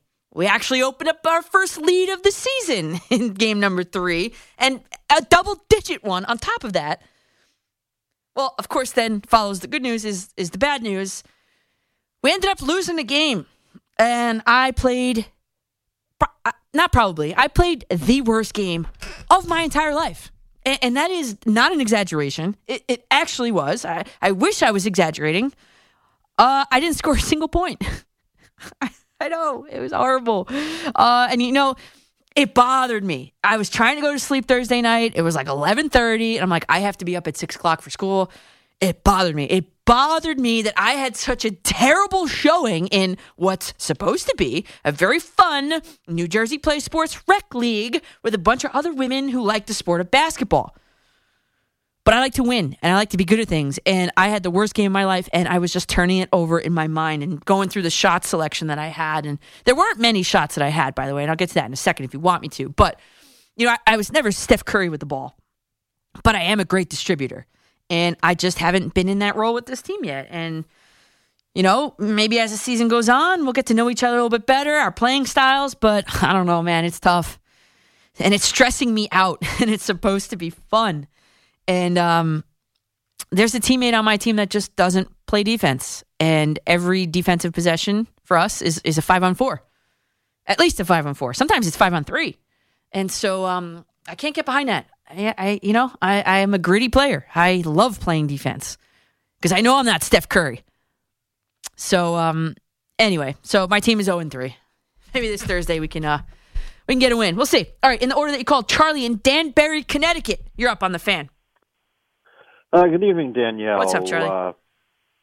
Second time I've called you, actually, and the first time was I think it was your birthday, but then later in the show, I think we have the same birthday, May 17th? May 17th it is. It's mine, too. I knew I liked you, Charlie. I've called back, and I love it. I really enjoyed hearing Tracy Berra. Lindsay Berra. Yeah. Lindsay Berra, sorry. Yeah. That you get to be 67 and ain't named. It's all right.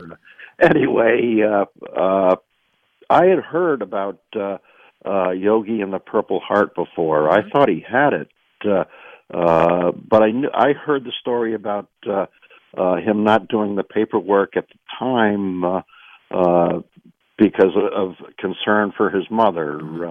And I think it might have been Joe Garagiola telling the story, and that on either This Week in Baseball, or he used to do the Game of the Week and do a lot of color stuff, the color commentary.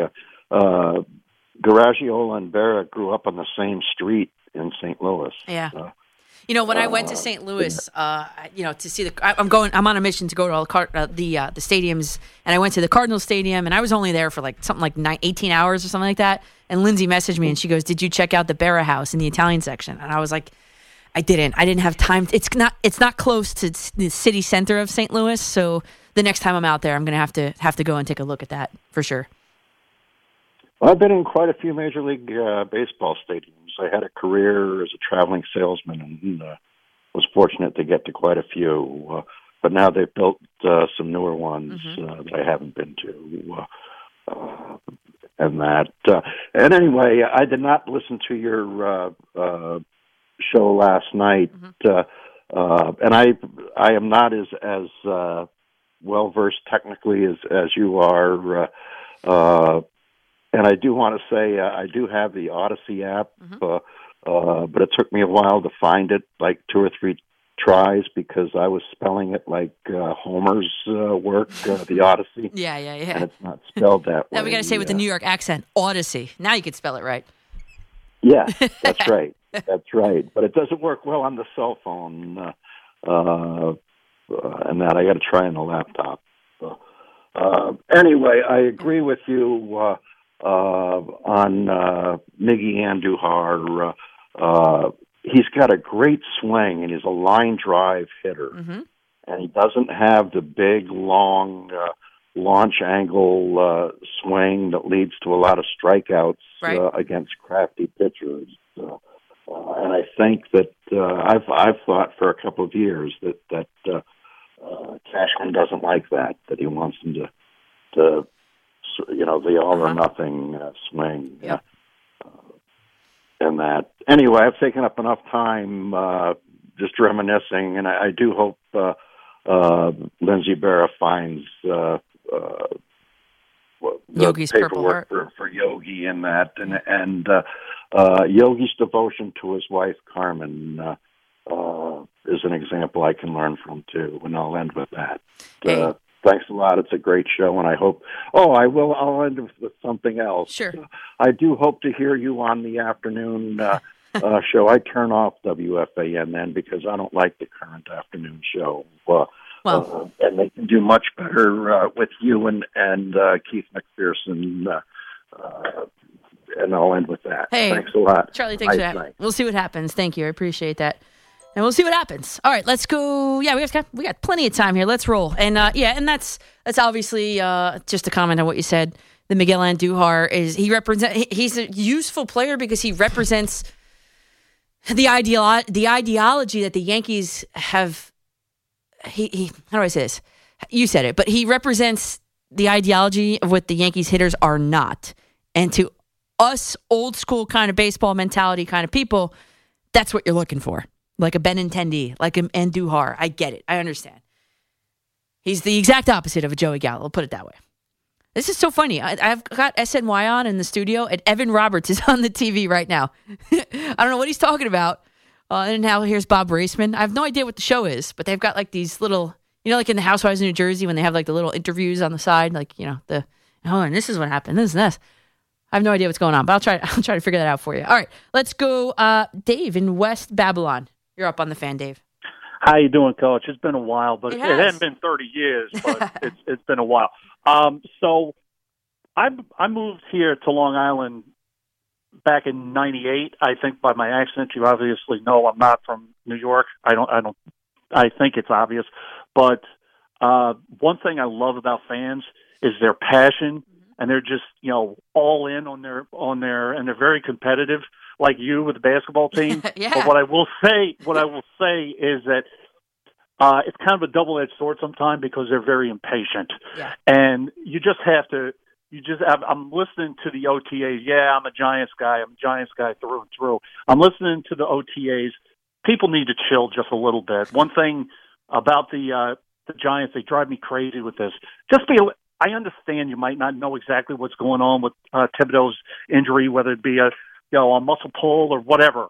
But now people are freaking out. They're like, "Oh my God, he wasn't. He didn't do the combine, the full combine. Did they know what's going on? Now he might not be. Calm down. I really don't. I really don't think it's that big of a deal. Yep. I'm going to ask you for your. Well, I'm going to give you a couple of stats that I think these guys can do, and ask you about one of the players. What your player is that you think that you like. The first one is Tibbs. I think that he'll be fine. I think they're just being extremely cautious, and I see about maybe 5 or 6 sacks. I think he has to get his strength up and all of that, and he's just going to ball out next year. I think I'm gonna hit the over on that because I think this Wink Martindale defense is going to absolutely favor him. So I'm going to go on the over on that one. The thing too is I think it's going to be a more of a collaboration. I think Aziz is going to get some shots. Yeah. And I could see 6 to 8. I don't think he's going to go double digits. I really don't. But I don't know. I could be wrong. I mean, we'll see. Yeah. Also depends on the injury. I want to be Exactly. a little. I was just about to say that. Yep. Mm-hmm. Yeah. So the second one, I love this kid. You know how I love my blocking tight ends that can catch. Yes. Daniel Bellinger. I really think he's going to be a force in the league. I don't think this is his year. The first year, I think. I don't know, 250 to 300. I know that's a little high receiving yards, and I think people are going to be surprised at how many touchdowns he might get this year. Maybe between 4 and 6, because I think they're going to favor him in the red zone with red zone touchdowns because he does well. I could see some sideline catches and stuff. Mm-hmm. Yards they're going to be back and forth depending on how much they're going to need him. Sure. And I understand that he's being considered for his blocking. I would tell people to chill. Maybe later in the year you're going to see some really good blocking. But again, he's going to have to adjust a little bit on his strength and conditioning. Dave, everybody knows that these guys coming out of college, there's a gigantic step up to the NFL level. I don't think everybody knows. That's the problem. Oh, well, if they don't know, now they do. Yeah, they should. So who do you think? Who's your guy? Flott, McFadden, Belton. Who's your guy? Do you think? The biggest impact player, I guess you're asking. Wandale. Yeah, Dave. Here's the thing, and thanks for the call there. If you're asking me, and we kind of got into it a little bit last night, but for me, this draft was more about quality over quantity, and I think the Giants nailed, the first 2 picks. However, I think that beyond that, I got a lot of question marks for this team. So I loved my highest offensive lineman was Evan Neal on my board. So I loved that the Giants got Evan Neal. Now, he is going to be the biggest impact player for this team. Kayvon Thibodeau, again, we have to worry about what the injury is going to be when it comes time. But he's going to be obviously the second most, I think. Especially he's going to thrive in this defensive scheme. And if you're a Jet fan, I mean, going by OTAs, you would think Zach Wilson was the biggest bust going. I mean, he's had some target throwing issues here, some precision passing issues, if you will. So let's just take it in stride. They're working out. They're building a playbook. Don't worry about it. Don't put too much stock in it right now. Let's go. Bob in Yonkers. You're up on the fan. Hey, how are you? I'm great. How are you, Bob? Did you happen to see the end of the Met game? I was here in the studio doing the show, and I had one eyeball on it. I can't hear the TV, obviously. I was trying to piece together what was going on. I got the story afterwards, so yes, I do know. Yes. Dave Roberts is not having a good weekend. It was crazy to me. It's like they have their tying run on third. Yeah. Right? Trey Turner, who's having a big game. 2 RBIs. Yep. Batting 300 on the year. Yeah. There's like a check swing. Yeah. The umpire does not call anything. He happens to tip the catcher's mitt. And they argued for catcher's interference. Yeah, I did see that. And they won it. Yeah. And it's like, why would you want to put him on first base and not let him hit? It's crazy to me. Yeah. You got your tying run on third. Yeah. It's like, and then I was dying. Buck Showalter gets interviewed afterwards. And I'm like, I just want somebody to ask Buck, would you have ever asked for that review? Yeah. He never would have done it. And that's the big difference with the Mets this year, man. Did anybody ask him that question? No, they didn't. Oh. And I was dying for it. Okay. I wish they would have. But it was like crazy to me. Why would you ever take the bat out of his hand there? I don't know. It made no sense to me. I don't know. Yeah. And after last night's thing there too, it was exactly. He's not having a good weekend, like you said. Yeah, he's having a bad weekend. I'm convinced. And Bob, thanks for the call there. I'm thinking. I mean, as a major league manager, and the rule has been instituted prior to the 2020 season about the pitchers pitching with 6 runs or more, all that. If you're a major league manager, like of the ilk of Dave Roberts, do you find it funny that he didn't know the rule? I think he knew the rule, and I think he tried to get away with one. And I said it last night at the time when it happened. I said, I don't think any other Mets manager prior to Buck Showalter would have been able to figure that out and call him out on that. I mean, for crying out loud, Mickey Callaway, didn't he put the wrong lineup out there or something? He didn't it? Wasn't that the story? He didn't make the sub the right way or something like that. It cost him an out. Remember that? There's no way Mickey Callaway's figuring that out. And Rojas, probably not either. It takes someone with Buck Showalter's, ability to read the fine print, and call him out for that. So I do think, call me a conspiracy theorist, but I think Dave Roberts knew the rule and tried to get around that one. What do you think? 877-337-6666. I'm Danielle McCartan. We are cruising. I'm going to try and breeze through these calls as fast as possible to clear my room for more of you. It's been great tonight. So hang in there and let me know. What do you think? Did Dave Roberts know the rule or did he not? I think he did. I'm Danielle McCartan with you till 10 p.m. here on The Fan.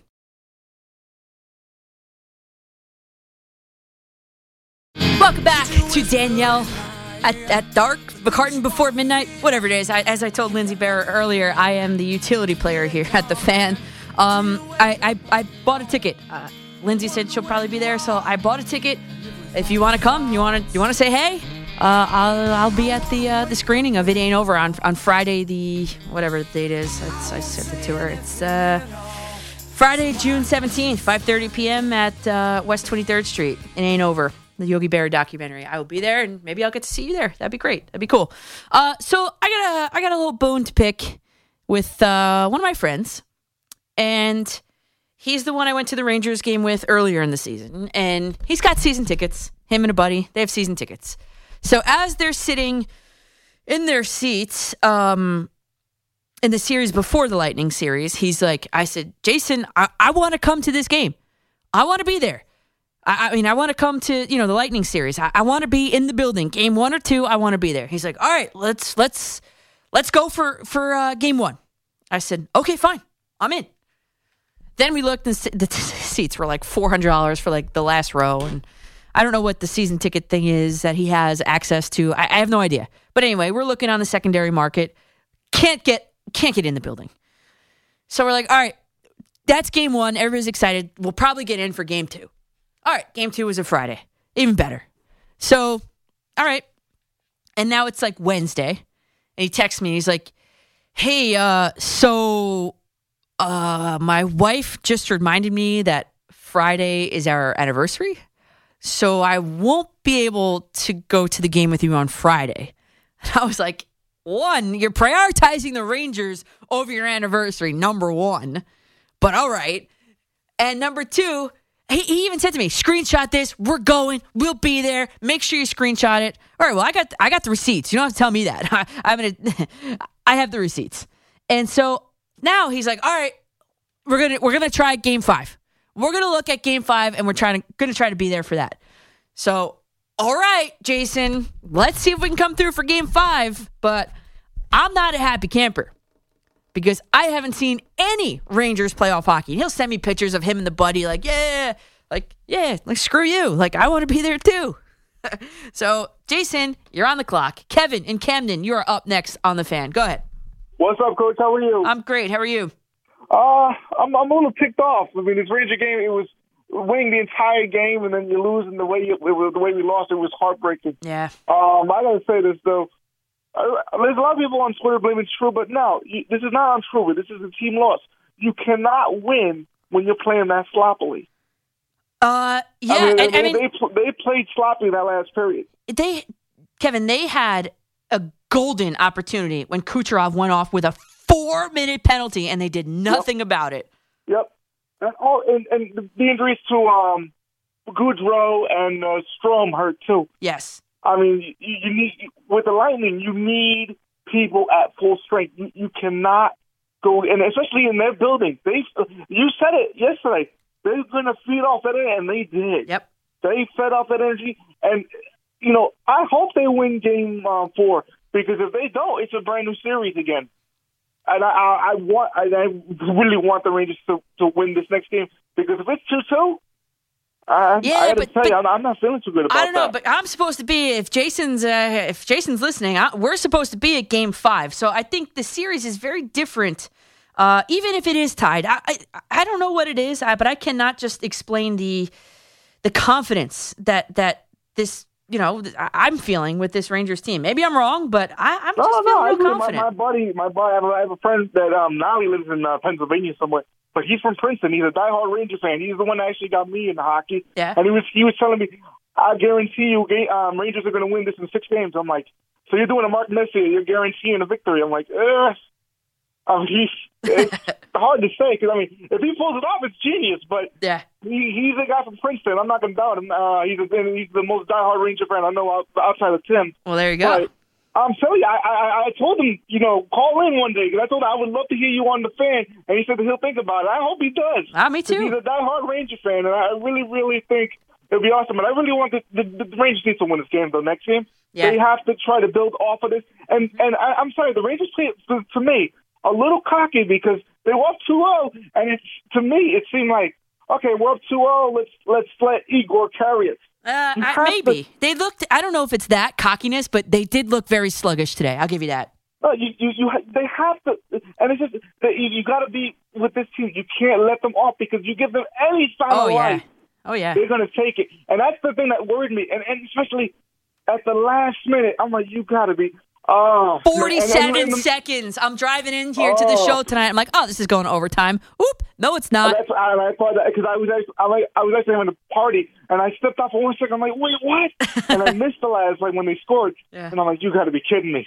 Yeah. So we'll see what happens, but they really need to step this up here. They really do. And I hope Goodrow's okay, and I hope Strom is good because we need them at full strength. Absolutely. And the Rangers need to not let up like they did. They have to when they score, they got to keep it going. That's what they have to do. All gas, no brakes there, Kevin. All gas, no brakes. I'm predicting I said the Rangers are going to lose today.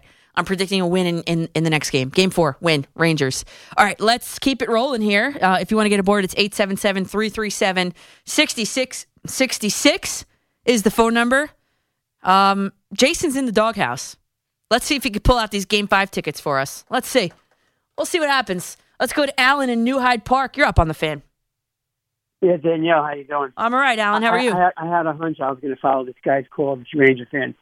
First, I'm a first-time caller with you. I've heard you a few times on the air. I like your sports perspective. Thank you. Before I give you my Ranger comments, just on the Yankees, the Gallo. Listen, I know these fans call in, they bitch and moan about him. I'm one of them at times too. But listen, Gallo hit the home run today. Tied the game at 2. Mm-hmm. I think he tied the game. He did. And it's just on closing remarks on Gallo, it's really up to two people. It's up to Joey Gallo himself to get his act together as best he can, and Brian Cashman. Yep. And then we'll see where things lie as the season moves on. Yep. And that's actually the way I feel about it. And if you're a Yankee fan, Alan, you want these guys to succeed, especially if you don't want them on the team, because if they do better now, then it increases their trade value later. So I don't understand. I agree with that. But we'll see what happens. We have Andujar. There's other players they can bring in, but it's up to Gallo now. But he was a big force in today's win. Yes. Now, the big picture with me, I think you're a Ranger fan too, from what you just said. You don't know me, but some of the people on the air might know me. I'm going to games since 1963. I've been through it all. Nice. I go game by game. I don't predict. I don't do this. I don't do that. I predict. I just watch the game. As far as today goes, you cannot give up 51 shots on goal. That was a major problem today. Yes. Whether the team was sluggish or not sluggish, the Rangers had the first 2 goals on the power play. That is a reason to not lose the game. Right. And unfortunately, I know they did. But the Lightning, after those 2 Ranger goals, were in complete desperation mode, yes. And they showed it. Now, they played their game up a little better, and they did something which I don't like, and many hockey fans don't like too. They were crashing the goalie. That's happened many times. Yes. If you're watching hockey as long as I have since '63, is to try to take the goalie out as quickly and as easily as you can. Yep. To jolt yourself. Yep. Now, that all happened when the Rangers got their goals pretty much from those calls. As far as Trouba goes, listen, without Trouba, the Rangers wouldn't be standing up 2-1. Don't forget what Trouba did against the Penguins in Game 5 on Crosby True. when he gave that great hit. That's true. And the guy, I can't think of his name. But the Alan, player over on Alan, you just said you Carolina. go game by game. He didn't have a great game today. Well, I was going to come to that. Yeah. I'm saying, but he's why they're here. But today, on that 4-minute power play, we all sat there thinking, wait a minute, the referees, I thought it should have been a 2-minute power play. I mean, we got a break on a 4-minute. But one thing no one has said, and I think you were a little also didn't say it, heard you a little early say, we're going for dinner. Mm-hmm. The Rangers in that 4 minutes had almost a 2-minute advantage before the Trouba penalty. He got taken off, I think there was 2:27 left on the first penalty. So the Rangers did have an opportunity, and they had a couple of good shots. Yeah. I know the Valentine had a shot. So it wasn't like they didn't have an opportunity. That's then right. When Trouba took that penalty, Yep. it changed the whole thing. But still, the Rangers were in it all the way with all the momentum from Tampa Bay. Mm-hmm. They were there, and unfortunately, that pass was a pinpoint pass, and the puck got in between Shesterkin. It happened. It It's happens. hockey. It happened. Yep. But this Ranger team, though, is far from down. I'm more concerned, before you let me go, Sure. I'm more concerned with Strome and Goodrow. Now, Goodrow came back. I mean, he's my Greg McTavish, as I told this many times. I'm more concerned with Strome. I got a hunch he's going to be in trouble. But Tuesday night will be a big opportunity against these Rangers, Mm-hmm. and they have shown no reason for us to believe that they're not going to bounce back. Exactly. There's no reason for us And to that's believe that. Alan, that's a great way to put that. The confidence level is there. Without a doubt. They have Without the a doubt. leadership. They have the coach. Without a Gerard doubt. Gallant was Without a doubt. passed over for the Coach of the Year award for NHL, the Jack Adams Award. Totally and completely passed over for Well, it. that Snubbed. was little Bush. That was Bush. I mean, they didn't give it to him. Who I don't know who won it, but the guy from when Calgary. you take a team who won it, Calgary, they had a good year too. But when you take a New York team from 27 victories Yes. last year and almost double it. Yes. I mean, listen, I know the guy won before, and sometimes they want to spread the word, but that's not the main concern. Yeah. For me, for you, for the Ranger fans, and even for Gallant. Yep. He wants to win, and we need to win. And the Rangers are in a position where, yes, if they would have won this game, we all know where we would have been, but we didn't. That's why we come back Tuesday. The Rangers will be fully confident. Shesterkin will be fully on his game. And Tampa will be a little bit more cockier than they were today. Yeah. Well, there'll be a little bit more. A little but bit of the hubris Rangers in there, will come Alan. in with a mindset. That was my opinion. Yeah, Alan, I think it's spot on. I think you're spot on. Connor, should we do break now or one more and then break? Keep going. All right, let's do it. Eeny, meeny, miny, mo. Let's go. Douglas in the Bronx. Go ahead. Hey, Danielle. Hi. How are you? Hi, I'm doing well. 3 quick notes. Yes. First, have you caught any of the Women's College World Series? Yes, I have. Yes, I've yes. Oklahoma is such a powerhouse. Oh, of course. My goodness. I loved how they were saying how they have this new app in there. The coach has a new app or something that he can diagnose swings and stuff on an app. Wow. That I loved. Yeah. Do you agree with the sentiment that some have offered that they should move the neutral site from Oklahoma to other sites around the country for future? You know what? I tournaments? don't think it's a bad idea because, of course, I see it every day. I had a roster of 12 kids tried out. I didn't have any cuts, so I had 12 kids on my team. Softball's sort of dying out. I would love to see it rotated around the country so that, girls all over the country could, and boys, could see it being played. Sure. Yeah, I like that idea. Sure. Yeah, right. Second note, this is a non-sports note. I'm flipping through channels during your show. Mm-hmm. On Channel 11, they have the MTV Awards. Oh, yeah. Get this. They have a category, Best Reality TV Star. One of the odds-on favorite, CT from The Challenge. No way. Who else was in that? Teresa from the Jersey Real Yes. Housewives. Yeah. But I got a slight beef with this nominee list. Not included, Misha Tate. I mean, after all, Yeah, she she won a won. reality competition, right? Yeah, I'm wondering if maybe the nominees were put out before she finished or something. Maybe it had to do with timing. I don't really know. But she'd get Who my would you vote. vote? Definitely her. Yeah, Yeah, I was going to say, that would be a tough vote. CT, Misha, or Teresa? Who would you get your vote? Oofa. Anyway. I'd go Misha 1, Teresa 2, and CT 3. Yeah. My last note, the baseball and all the streaming. These one-off games on horrible. Apple TV, on Peacock, that's not enough for me to subscribe to these services because, as you said, after the month, you don't have to subscribe to them for the rest of the year. And I think, when they in Major League Baseball book those deals with Apple TV and Peacock, and these streamers, they're desperate for subscribers. I mean, these are new services. They book them during the winter, which means that during the lockout, when the owners were preventing the players from raking in the cash, they got these deals. Like, oh no, you can't have this extra money at the time. So it's like, okay, it's greed wins, right? But I mean, this is long history with baseball. Back 6 years ago, they took all that money from Fox, and there was that classic Cubs postseason run. Of course, they won the World Series that year. But for most of that run was on FS1, which is a cable network I don't watch much outside of October. But that's the other issue with baseball. They don't mandate that or stipulate where they should air these games to a bigger audience. You have to, as you said, it's a roadmap. It's like a maze to find these different outlets. It's exactly what it is, Douglas. And I said I was going to say, I meant to tell you before.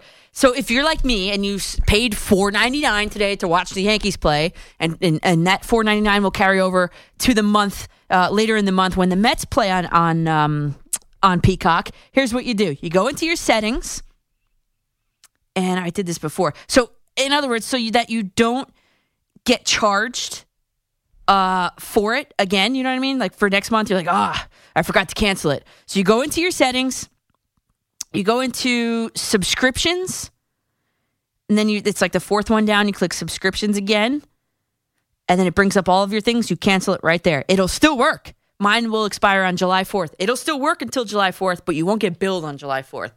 Follow me next for my TED Talks. And you know what? I wanted to do one more thing tonight before I get out of here, and it has to do with, the sign stealing, PitchCom stuff. If there's a new facial recognition software in baseball that is studying for pitchers potentially tipping their pitches, and then it's kind of relevant because Joe Madden suggested that after the game on Thursday night that Shohei Ohtani was tipping his pitches. So we'll talk about the software very briefly, and then we'll talk about if the Yankees were actually cheating or not in that game on Thursday. I'm Danielle McCartan. We'll dissect that next here on The Fan. Hey, welcome back to the Danielle McCartan Show here on The Fan. And really quickly, and then we'll get to your calls, 877-337-6666.